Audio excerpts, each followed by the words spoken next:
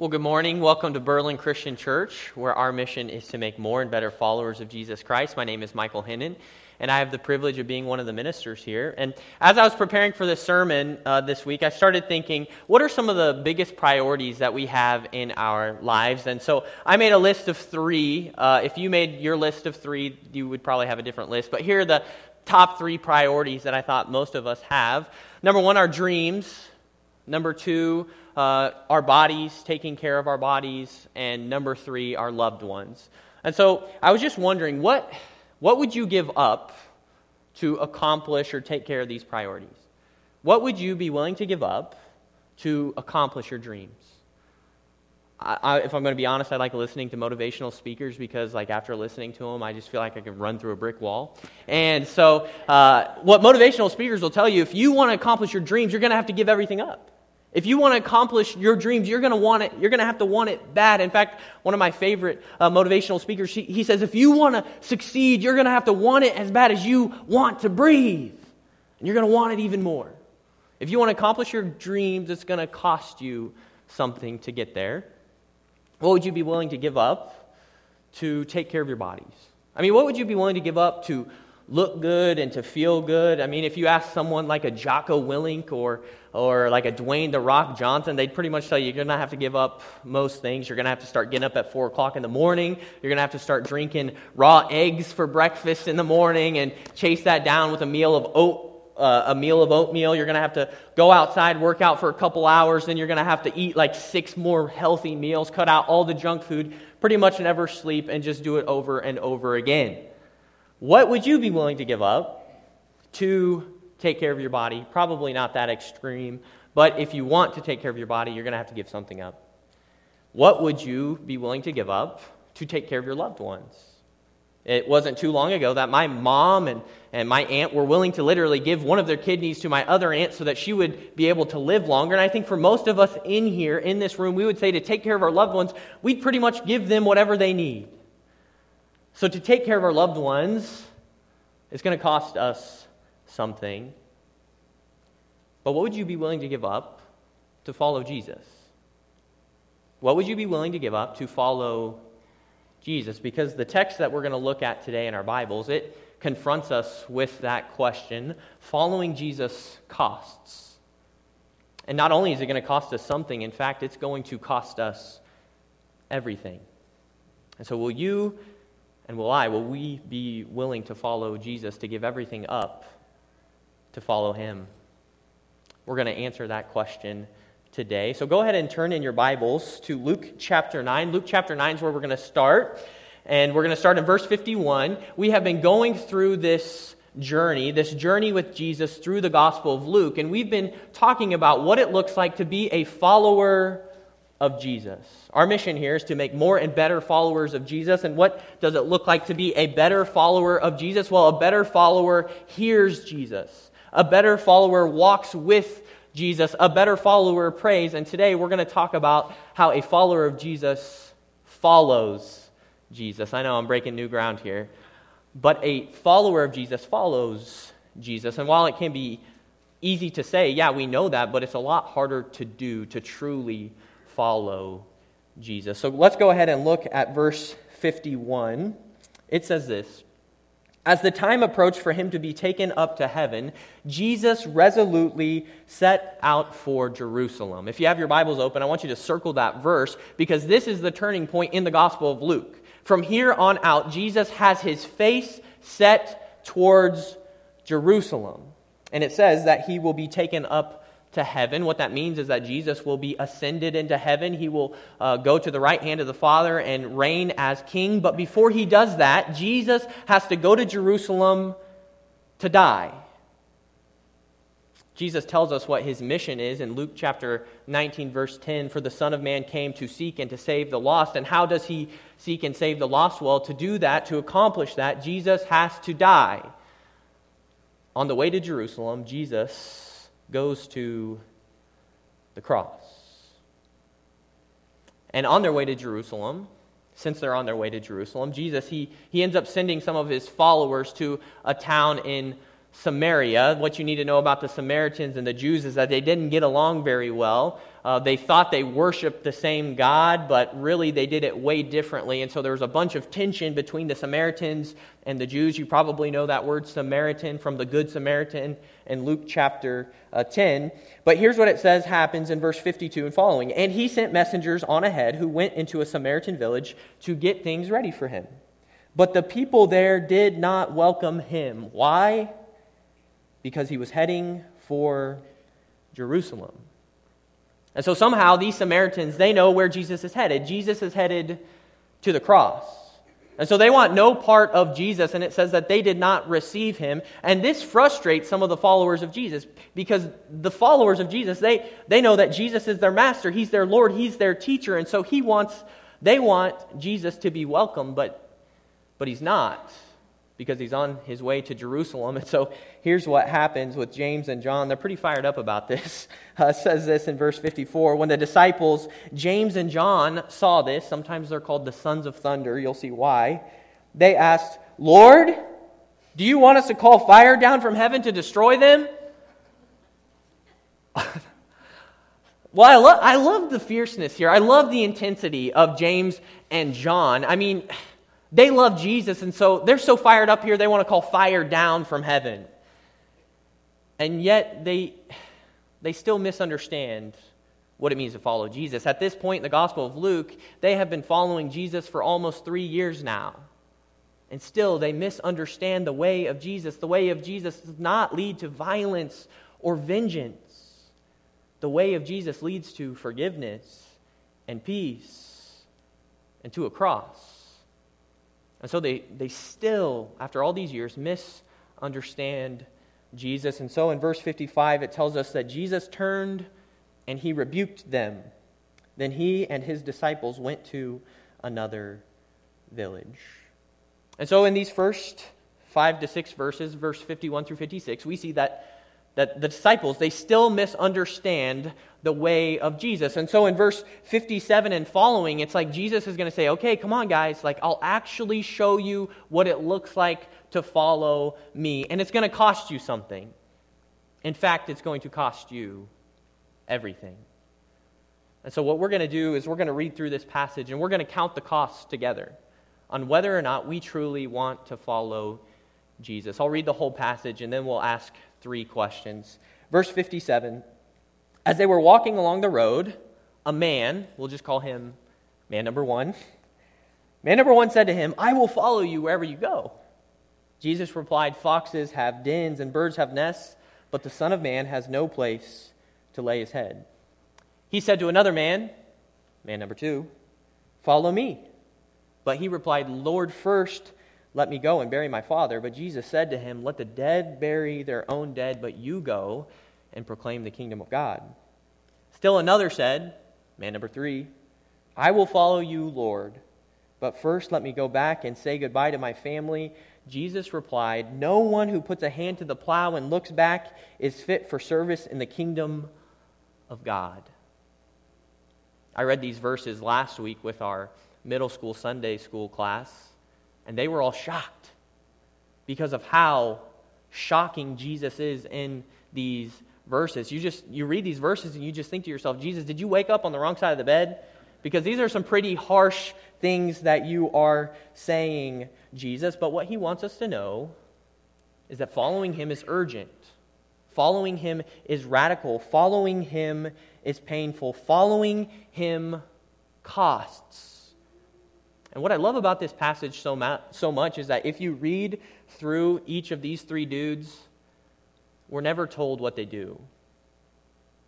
We're not told what man 1, man 2, or man number 3 does. We can infer that they probably didn't follow Jesus, but I think Luke is a story master teller. A master storyteller. Let's try that again. Luke is a master storyteller, unlike me, as you just heard, and he doesn't tell us what these people do because he is inviting us into the story. He wants us to see ourselves as that man or that woman. And so he's inviting us to ask these 3 questions. Here's question number 1. Will I follow Jesus if it costs me my comfort? Will I follow Jesus if it costs me my comfort? Look back at verse 57 with me. As they were walking along the road, a man said to him, I will follow you wherever you go. I mean, this man, he has good hopes. He has good aspirations. He's telling Jesus, it doesn't matter where you go, I will follow you. But he doesn't know where he's headed because he's headed to a cross. And on the way to the cross, we lose all of our comforts. And so Jesus says to him, foxes have dens and birds have nests, but the Son of Man has no place to lay his head. It's almost like Jesus is saying, yeah, you can come follow me, but there's not going to be any Tempur-Pedic or Sleep Number mattresses on the way. There's not going to be any pantries that are full of food. No, if you want to follow me, you are going to lose all of your comforts. In fact, in the very next chapter, Luke chapter 10, Jesus sends out 72 of his followers on this mission, and he says, yeah, don't take anything, because the Lord is going to provide for you. If we want to follow Jesus, it's going to cost us our comforts. This text hits me a lot harder than it did 3 to 4 years ago. 3 to 4 years ago, Janelle, my wife, and I, we didn't own a house. And so the idea of just going wherever God is calling us to go, that's not that hard of a thing. I mean, we can pick up roots and go wherever you're calling us to go, but now we have a house. It's not quite as easy. I mean, the bank owns it, but, give us 10 years or so. 3 to 4 years ago, I was coming right out of Bible college, and I had this fire deep down within my bones, this fire to preach the gospel to anybody who would hear it. I wanted to tell them all about Jesus, but if I'm honest, the older I get, the more comfortable I become, and the greater the temptation to trade the cross for comfort. Thankfully, I know I'm not the only one, because in the Gospel of Luke, we hear about an example of someone who struggled with the same thing. If you have your Bibles, turn them to Luke chapter 18. The story starts in verse 18, but we'll pick it up in verse 22. But what happens in Luke chapter 18 is there's this rich young man, and he comes to Jesus, and he says, Jesus, what must I do to inherit eternal life? And Jesus starts to quote some of the 10 commandments. Don't commit adultery, don't steal, don't murder, don't lie, honor your mother and your father. And this young dude, he gets excited. He says, all these things I have done since I was a young boy. Eternal life is just around the corner for me. And then Jesus says this in verse 22. You still lack one thing. Sell everything you have and give to the poor, and you will find treasure in heaven. Then come follow me. Yeah, maybe you have followed all these 10 commandments, but there's one thing you lack. You need to sell everything you have, and then take that money and don't invest it. Just give it to the poor, and then you will come and follow me. Following Jesus costs. It costs us our comforts. And as we listen to this story, it's very easy for us as Americans, I think, to think about our own money. Because here in America, the wealthiest nation in history, we've allowed money to become one of our greatest security blankets and comforts. And if we want to truly follow Jesus, we have to lay all that money at the foot of the cross. And Jesus is going to call us to do some uncomfortable things. It's not comfortable giving 10% to your local church. It's not comfortable generously blessing someone's socks off. It's not comfortable using our money not for ourselves, but for the glory of God. But really, it's not just money that is a comfort for us. Our comforts are anything that hinders us on our path to the cross. Anything that hinders our path to the cross. And so, following Jesus isn't going to be comfortable. It's not comfortable telling people about Jesus sometimes.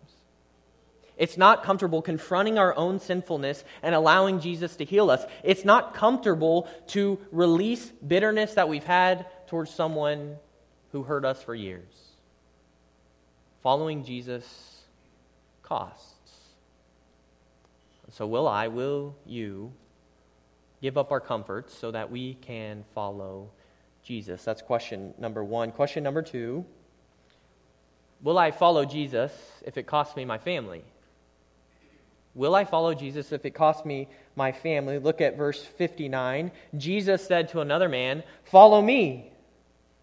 But he replied, "Lord, first let me go and bury my father." Sounds like a reasonable request, especially in the Jewish world. You were to honor your father and mother above everything else, and you needed to bury your father. That's what you have to do. And yet Jesus says to him, "Let the dead bury their own dead, but you go and proclaim the kingdom of God."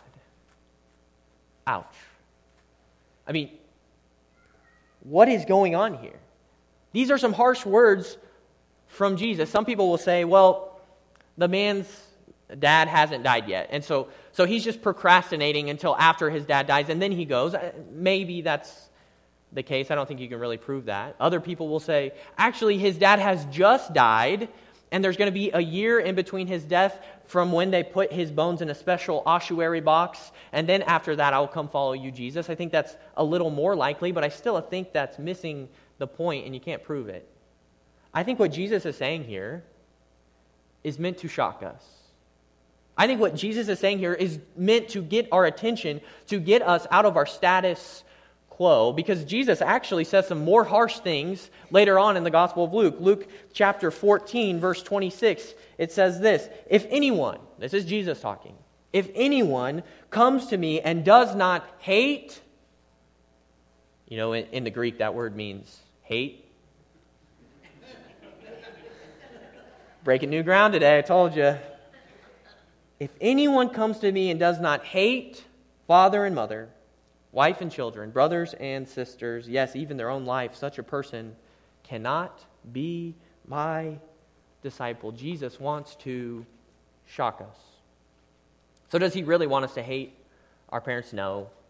Jesus knows the Ten Commandments. He's been immersed in them his entire life. He knows Exodus chapter 20 and Deuteronomy chapter 5, which talks all about honoring your mother and your father. Jesus knows Exodus chapter 21, verse 17, and Leviticus chapter 20, verse 9, which talks about if a son or a daughter, if they curse their mom or dad, then they shall surely be put to death. And I just want you to know, here at Berlin Christian Church, we teach that to your kids. So send your kids to God Squad on Wednesday night. Send your teens to youth group every other Sunday night. We will tell them that if they don't honor their mother and father, they will surely die. So just want to put that out there, a little promo.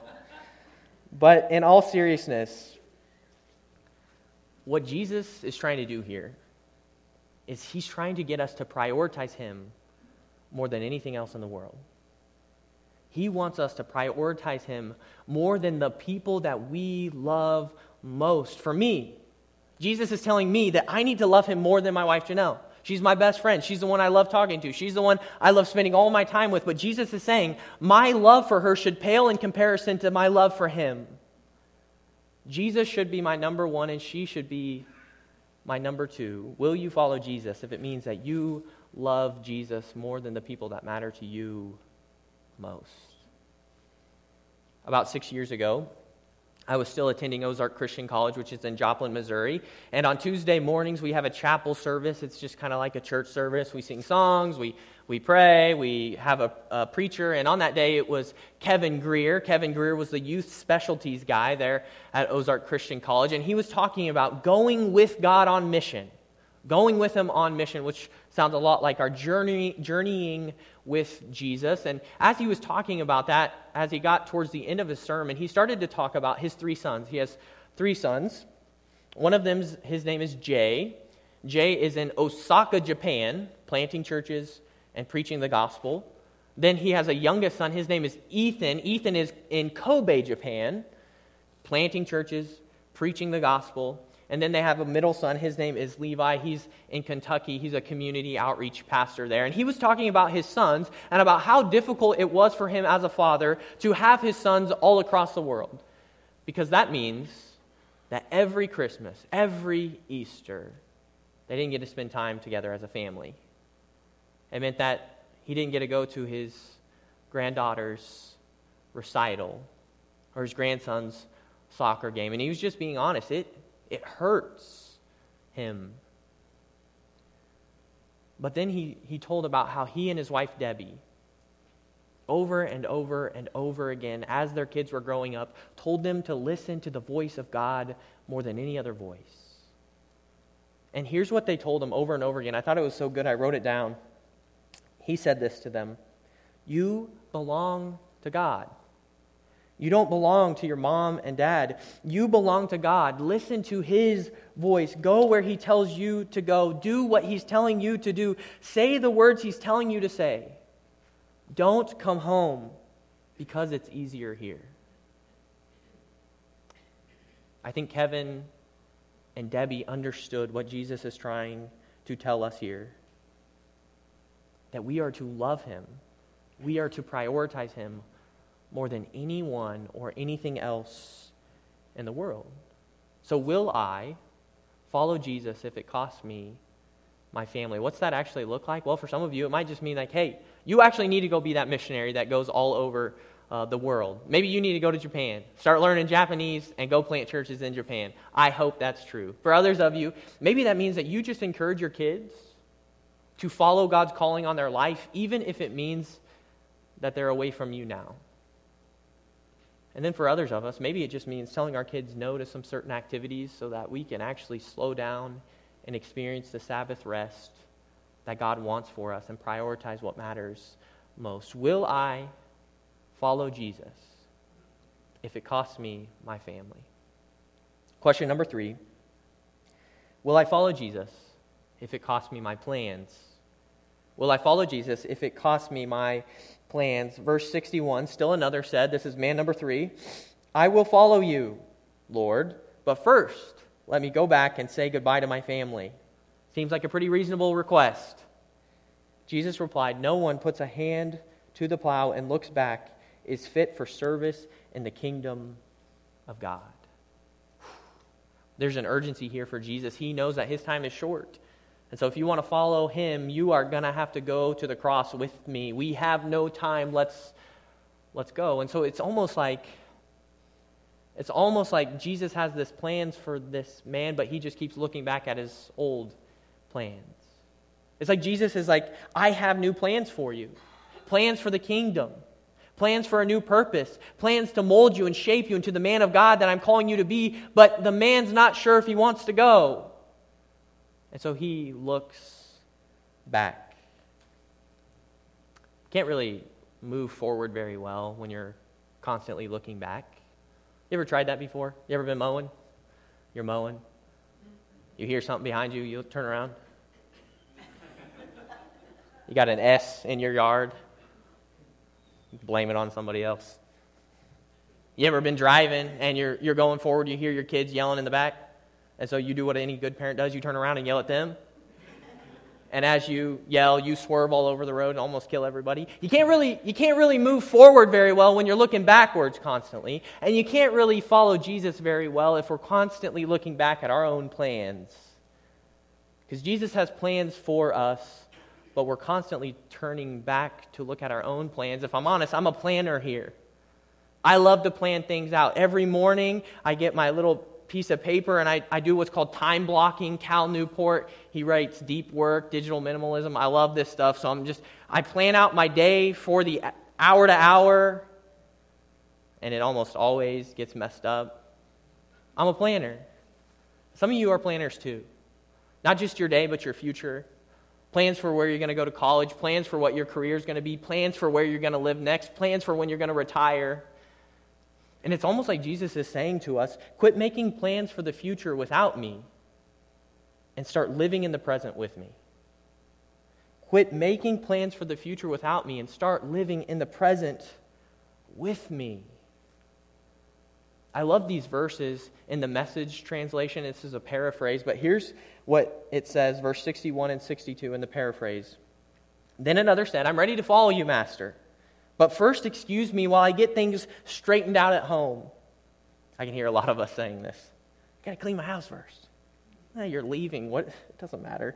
Jesus said, no procrastination. No backwards looks. You can't put God's kingdom off till tomorrow. Seize the day. Seize the day. Following Jesus costs. It's going to cost you everything. But our invitation this morning is to seize the day. And this is going to look different for all of us in here, seizing the day of following after Jesus. For some of us in here, this just means you've been procrastinating following Jesus for a long time. You felt the Holy Spirit working in your heart, and yet you just keep kind of putting it off. Maybe you're just starting to get older, and you're like, I don't want to get in that baptistry. The steps are a little slippery, and, I could fall or something like that. You're never too old to proclaim Jesus as your King. Seize the day. Follow him wherever that means for you. For others of you, you have somebody on your heart. God has been working on your heart to just bless them, to give them a large amount of money, and you're thinking to yourself, Jesus, that's a lot of money. I do not want to give that away. And yet Jesus is saying to you, seize the day. Bless their socks off. For others of you, Jesus might be telling you, hey, it's time for forgiveness. It's time to release that bitterness that you've been holding on for so long, and seizing the day for you means forgiving that person and then forgiving yourself. Seize the day. Following Jesus costs, but it's worth it.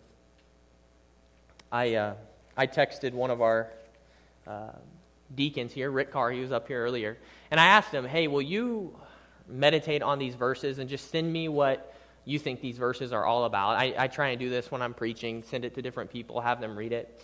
And after a day, Rick sent me this response. It was so beautiful. I wanted to share part of it with you. This is not all of it, but here's what he said. I think they summarize these verses so well. He said, Christ's work needs focus. Jesus wants us to love family, but also each other, including those in need of salvation in his name. While the world waits for us to finish loving our family before our fellow man, how many opportunities to follow Jesus did we miss? Will you seize the day and follow Jesus today? Following Jesus costs, but always on the other side of the cross is resurrection. Let's pray together. Dear Heavenly Father, we love you, and we thank you so much for this passage that confronts us in so many ways. And so I just pray, Lord, you would help us to listen to your Holy Spirit and to seize the day. You are so worthy, Jesus. Help us to worship and glorify you in every decision we make. It's in your name, Jesus, we pray.